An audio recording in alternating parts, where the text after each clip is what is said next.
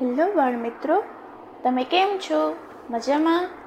મારું નામ વિરાજબા છે અને તમે સાંભળી રહ્યા છો વાર્તા વર્ષા પોડકાસ્ટ. તો આજે હું તમને શિયાળ અને ઉંદરની વાર્તા કહીશ. આ વાર્તા અમર ચિત્ર કથામાંથી લેવામાં આવી છે. તો ચલો શરૂ કરીએ.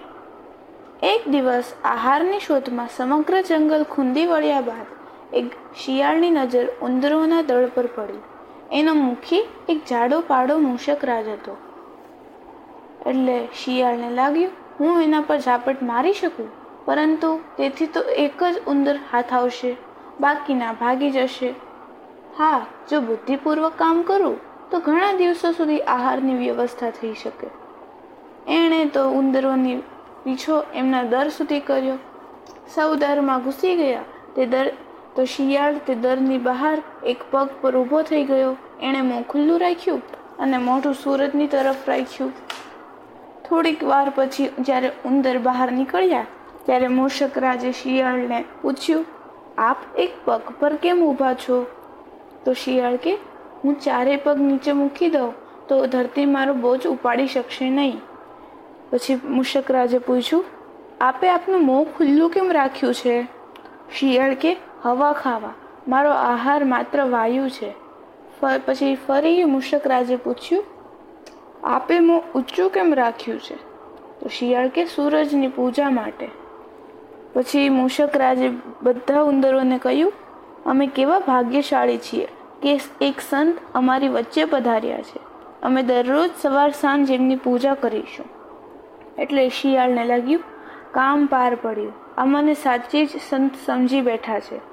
બીજી સવાર સુધી શિયાળ શાંતિથી બેઠો. ત્યારે ઉંદરોએ પૂજાનો સમય થયો એટલે શિયાળ ફરી ઈની મુદ્રામાં ઊભો થઈ ગયો. એટલે બધા ઉંદરો પૂજા પતાવીને ચાલ્યા ગયા અને શિયાળે ઝાપટ લગાવીને છેલ્લા ઉંદરને દબાવી દીધો અને તે ઉંદરને ખાઈ ગયો. આ સિલસિલો કેટલાય દિવસો સુધી ચાલ્યો. ત્યારે મૂષકરાજને શંકા પડી કે વાયુનો આહાર કરનારા સંત કેટલો મોટો અને તગડો થઈ રહ્યા છે. થોડીક વાર પછી જ્યારે મૂષકરાજ પોતાની પ્રજા સાથે બેઠો હતો ત્યારે એક ઉંદર કહે, સ્વામી, અમે ગણિત્રીમાં ઘણા પહેલા જેટલા રહ્યા નથી. તો બીજો ઉંદર પૂછે, એનું શું કારણ હોઈ શકે? તો મૂષકરાજને લાગ્યું શિયાળ તગડું થઈ રહ્યું છે અને મારી પ્રજા ઓછી થતી જાય છે. શું આ શિયાળ? હું એની તપાસ કરીને જ જંપીશ. આથી ઉંદરો જ્યારે બહાર નીકળવા તૈયાર થયા ત્યારે મૂષકરાજે બધા ઉંદરોને કહ્યું, આજે તમે સૌ પૂજા પતાવીને આગળ ચાલો, હું સૌથી પાછળ ચાલીશ. પૂજા પતાવીને બધા જ ઉંદરો આગળ ભાગી ગયા. પછી મૂષકરાજ છેલ્લે ચાલતા હતા એટલે બીજ જ કણે શિયાળે મૂષકરાજ પર ઝાપટ મારી, પરંતુ તે ચૂકી ગયો. અને મૂષકરાજ બોલ્યો, તો આ તારો ઢોંગ હતો, પાખંડી ધૂર્ત. મૂષકરાજે પોતાના દાંત શિયાળના શરીરમાં ખૂંપાવી દીધા અને એને ખતમ કરી નાખ્યો.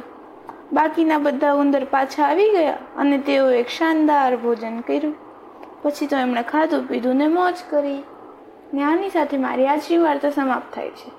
તો બાળ મિત્રો, તમને મારી આ વાર્તા ગમી હોય તો મારા પોડકાસ્ટ વાર્તા વર્ષાને સબસ્ક્રાઈબ જરૂર કરજો. તમે મારો પોડકાસ્ટ સ્પોટીફાઈ, ગાના કા તો ગૂગલમાં વાર્તા વર્ષા પોડકાસ્ટ લખીને લિંક ખોલીને પણ સાંભળી શકો છો.